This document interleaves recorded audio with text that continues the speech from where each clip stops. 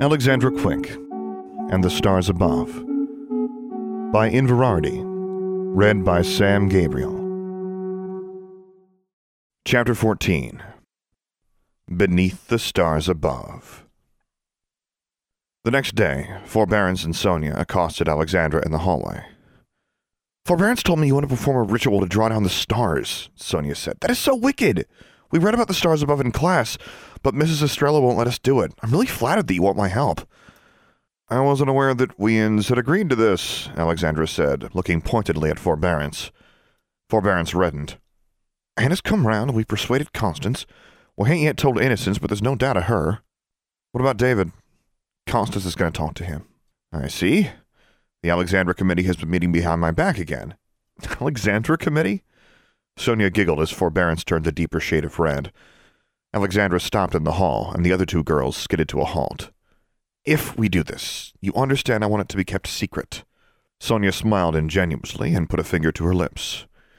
"Are you absolutely 100% certain there's no danger involved in this ritual?" Alexandra asked Forbearance. "Ain't no magic ritual that's gin certain, Alex, you know that. I won't have any of you risking yourselves." Forbearance smiled nervously. "The risk be yourn, if you meet Powers.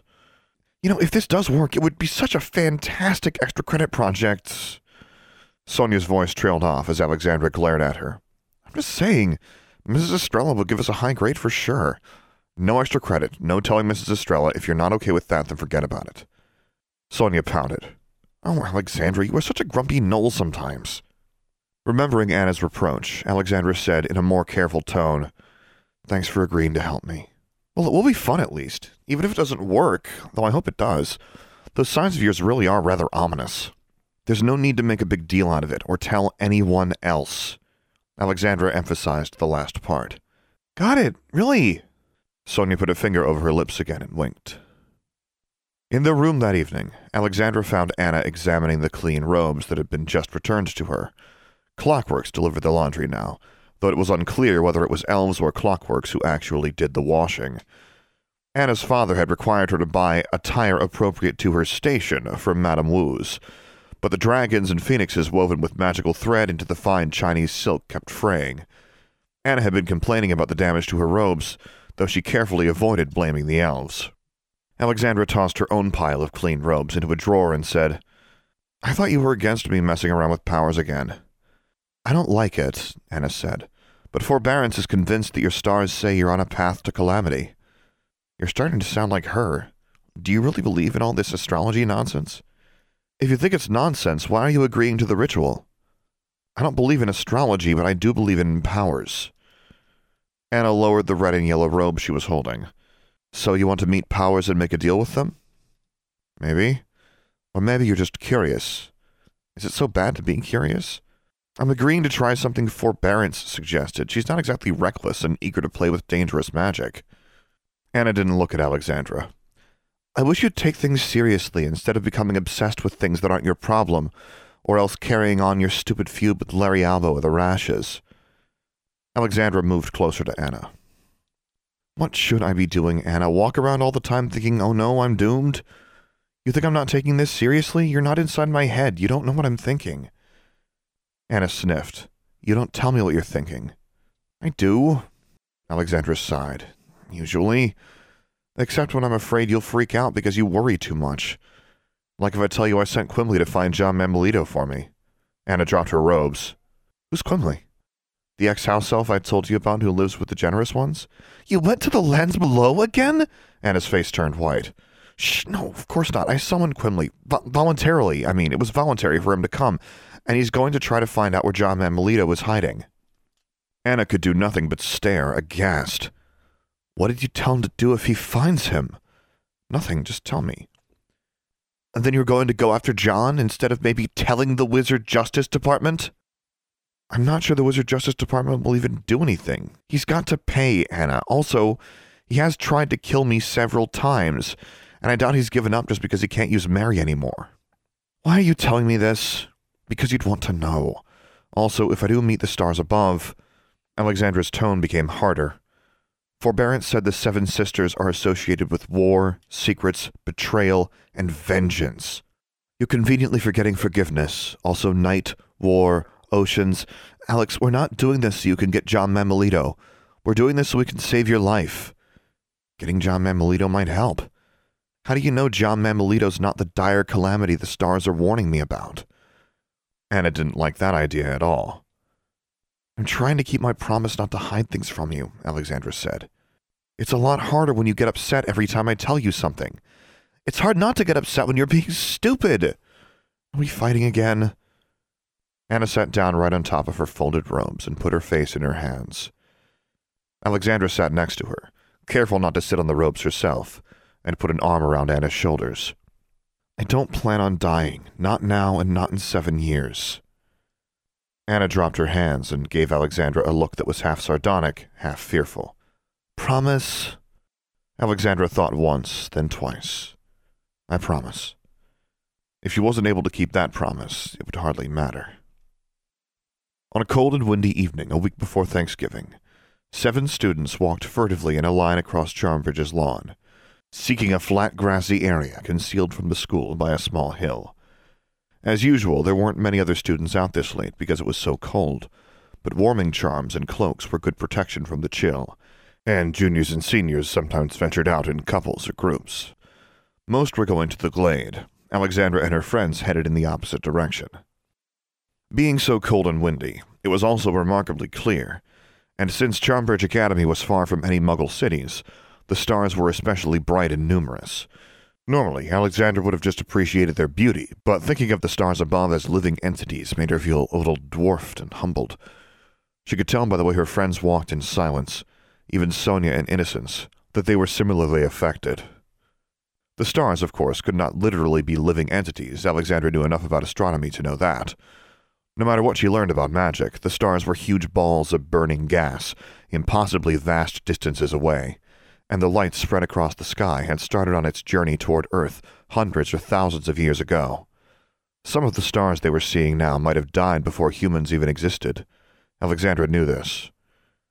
Forbearance knew it too. She was rather offended that Alexandra thought she was ignorant of what a light year was. I've read some Muggle science books, Forbearance had said. They're right later, them scientists, but magic says 2 things can be true even if one says the other's impossible. That doesn't make any sense, Alexandra said. You don't misdoubt science because you can do magic, do you? Well, no, but science and magic is both true, Forbearance said. That's what I think. Alexandra didn't see how this could be, but she didn't see how it could not be either. She was just barely aware that she didn't know enough about either science or magic, so she contemplated the stars as everyone came to a halt at the chosen spot, and wondered how the stars could be both powers and enormous nuclear reactions floating in space trillions of miles away. Surely all the stars couldn't be powers. There would be billions and billions. Glory, said Innocence, looking up at the sky. That's a power, stars. For the ritual, she was wearing a cloak over her finest dress, and her hair was neatly covered by the bonnet she usually refused to wear at school. Everyone was dressed formally, even Alexandra. Forbearance and Sonia said that what they wore didn't really affect the casting of the spell, but wizards performing rituals like this always dressed in their best garb, because it was traditional, and, as Forbearance put it, it makes you treat it serious. Anna had put her hair in Chinese pigtails again, and wore a bright golden robe with silver and emerald brocade. Alexandra had pointed out that this was not exactly appropriate for sneaking outside at night. Neither is Sonia's hair, Anna replied, and Sonia laughed. The last few weeks, Sonia had taken to enchanting her hair so that its normal fiery red was nearly literal. It was a fashion that had become popular with witches of all hues. Blonde hair glowed with reflected sunlight in the hallways, and dark hair shimmered like glossy, polished stone. So far the teachers hadn't cracked down on the fad, but Alexandra was annoyed that Sonia hadn't undone her hair charm. She wore a hooded cloak, but her head still looked like a half-covered lantern glowing in the night.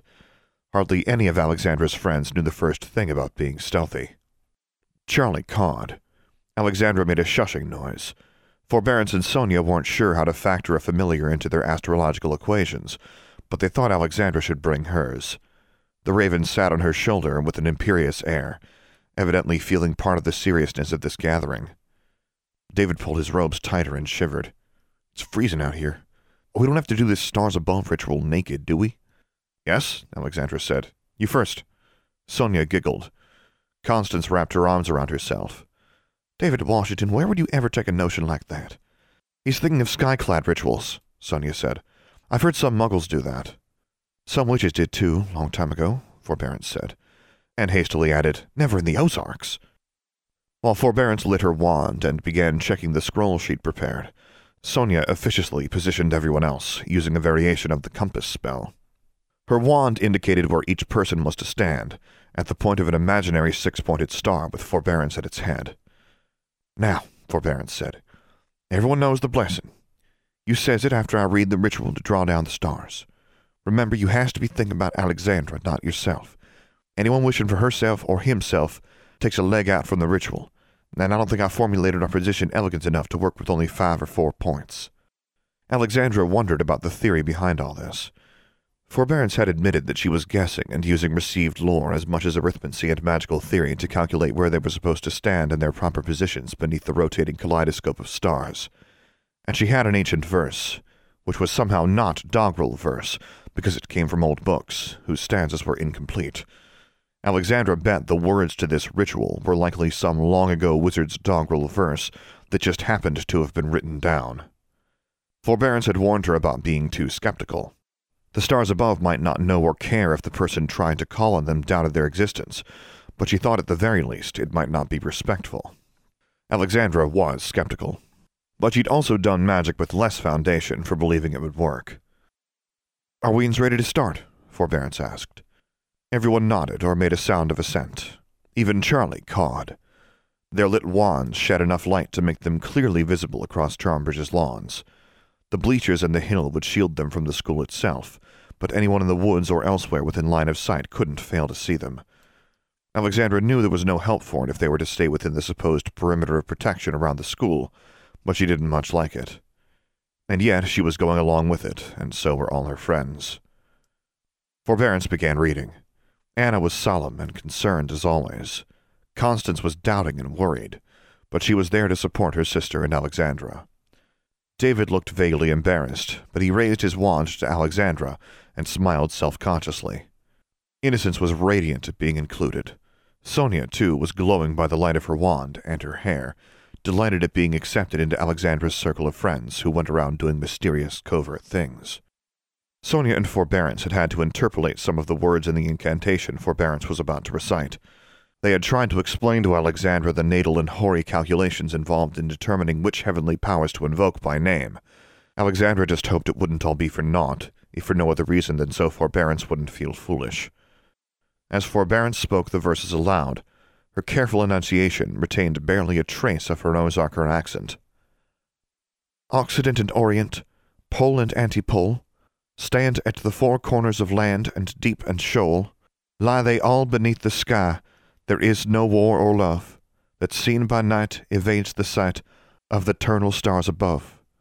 By every power in the sky, by earth and sun and moon, by Romulus and Sirius, by Pluto and Neptune, by Kessel, Ash, and Chema, by Jupiter and Mars, I call to thee by plea, convene the parliament of stars.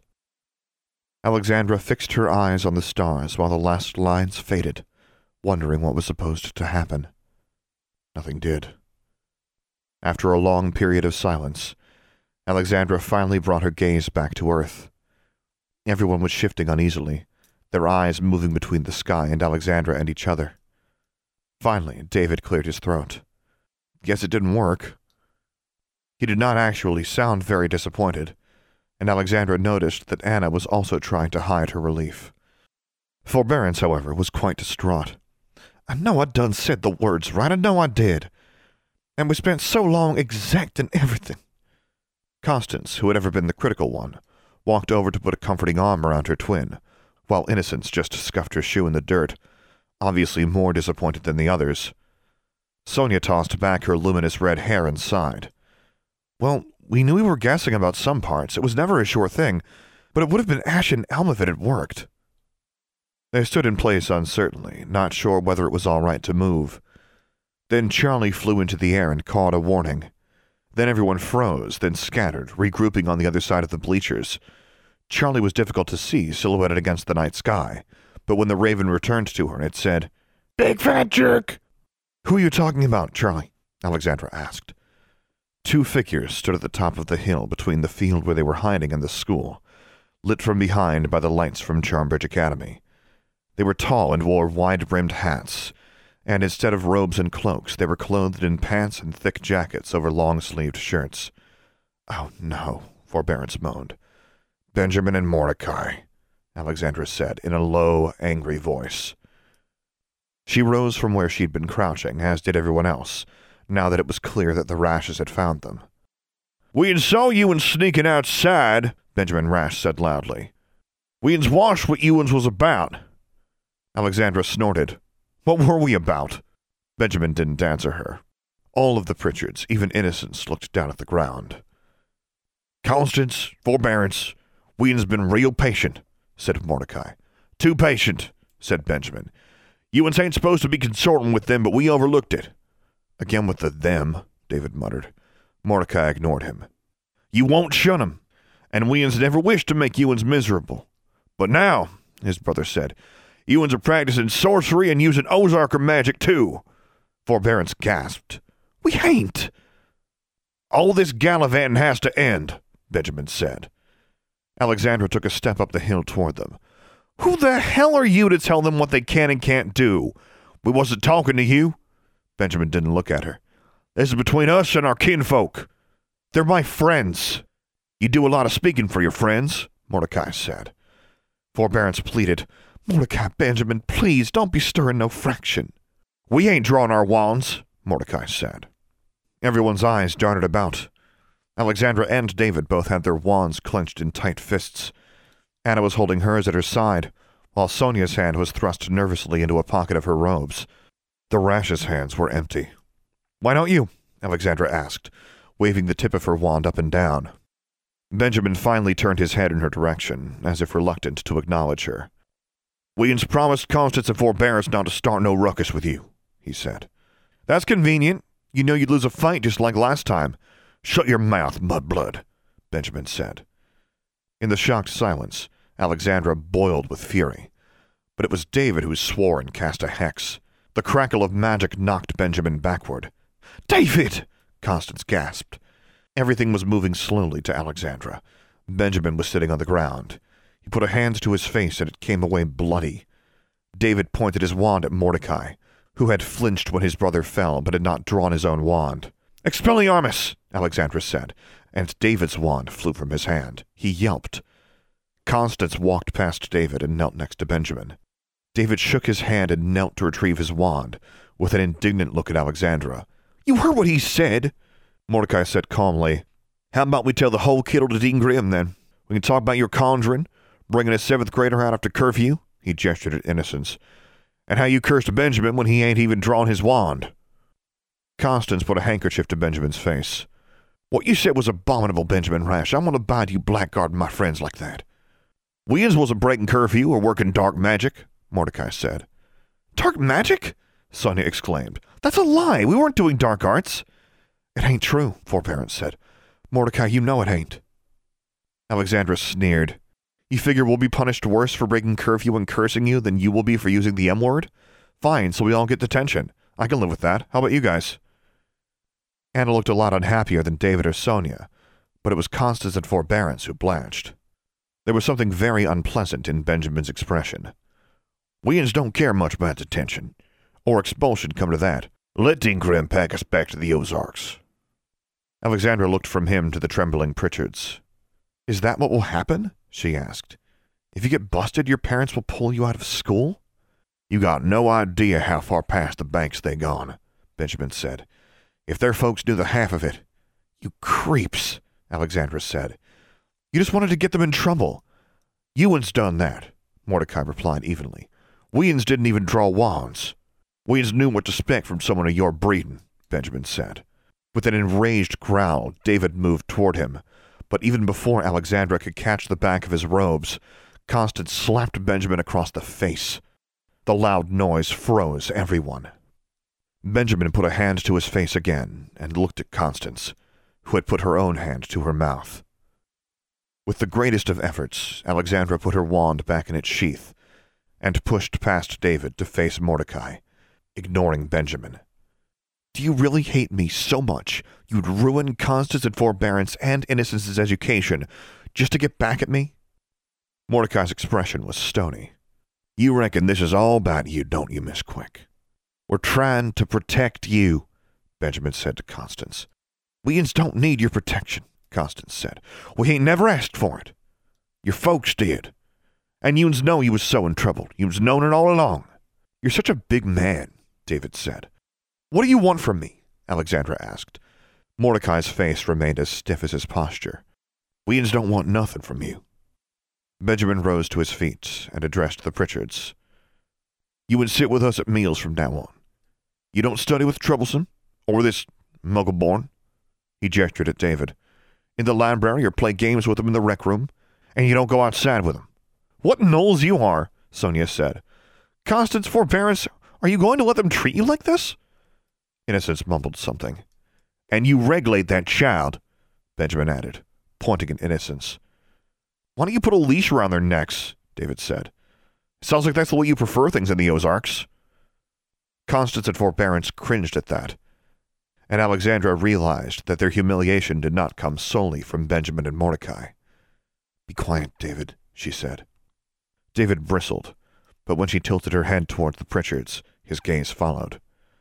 He saw their downcast eyes and shamefaced expressions, and pressed his lips together angrily. Alexandra walked over to Forbearance. Would your parents really pull you out of school? Tears glistened in Forbearance's eyes as she nodded. All right, Alexandra said. You do what you have to do to stay here at Charmbridge. I'll stay away from you. We tried to let it be, Mordecai said. You brought this on yourself. Shut up. Alexandra turned to face him. You two are cowards and bullies. Someday, when my friends aren't around and you can't rat them out to get back at me, we'll have a reckoning, as Ewans call it. For a moment, Alexandra thought, hoped, Mordecai would draw his wand. Then he held out his arm. Forbearance reached for it, slowly. This ain't about you, Alexandra Quick, Mordecai said, even if you think it is. Benjamin took hold of Constance's arm, gently but firmly, while glaring at David. Bloody red blisters were splayed across his face. It was just a small curse, but an acutely painful one, Alexandra knew. But the rashes were not unskilled at curses and counter-curses. David would never have been able to strike him down if Benjamin had had his wand out. We'll settle up someday, boy, Benjamin said. David tensed. Alexandra was afraid she'd have to stun one or both of them. Apologize, Constance said. David and Benjamin both looked at her and said, What? You apologize, Benjamin Rash. Constance didn't resist his hold on her arm, but she stood stiffly, so that Benjamin could not move her without pulling her off her feet. I told you I will not abide such hateful words. Benjamin gestured at his blistered face. He cursed me. David oughtn't have done that, but you're lucky Alexandra didn't do worse. Constance didn't quite meet Benjamin's eyes. He slowly turned redder and redder. His fingers clenched her arm until it must have been almost bruising. Alexandra was itching to do something. She could see David was too, but nobody moved or spoke. Finally, Benjamin's head turned as if it were rotating on rusty clockwork gears until his eyes focused on David, Alexandra, and Anna. They burned with hatred, and he practically spat out. I apologize for my rough words. I oughtn't have spoke like that. There was a tense silence. Then David said, Fine, for Constance and Forbearance's sake. Whatever, Anna mumbled. I accept your apology, Alexandra said through gritted teeth. Then she added, If you hurt my friends, I'll make you sorrier. Constance and Forbearance winced, but then they were walking downhill with the rashes. Come along, Innocence, Forbearance said softly. Innocence slunk between Alexandra and David. She paused and looked at Alexandra. You ain't the only one got secrets, she said, then followed her sisters back toward the academy. End of chapter 14. For the full text of this and other stories, as well as news and updates about Alexandra Quick, visit Inverarity.livejournal.com. For more information about this podcast, visit samgabrielvo.com/Alexandra Quick. I am also easy to find on the Alexandra Quick subreddit and Discord server, where you can hear me record episodes live. Troublesome, composed by Dr. James Benighoff. Charmbridge, composed and performed by Tyler Parsons. If you have enjoyed this podcast, please take a moment to leave a review on iTunes or whichever podcast service you prefer. And finally, as always, thank you for listening.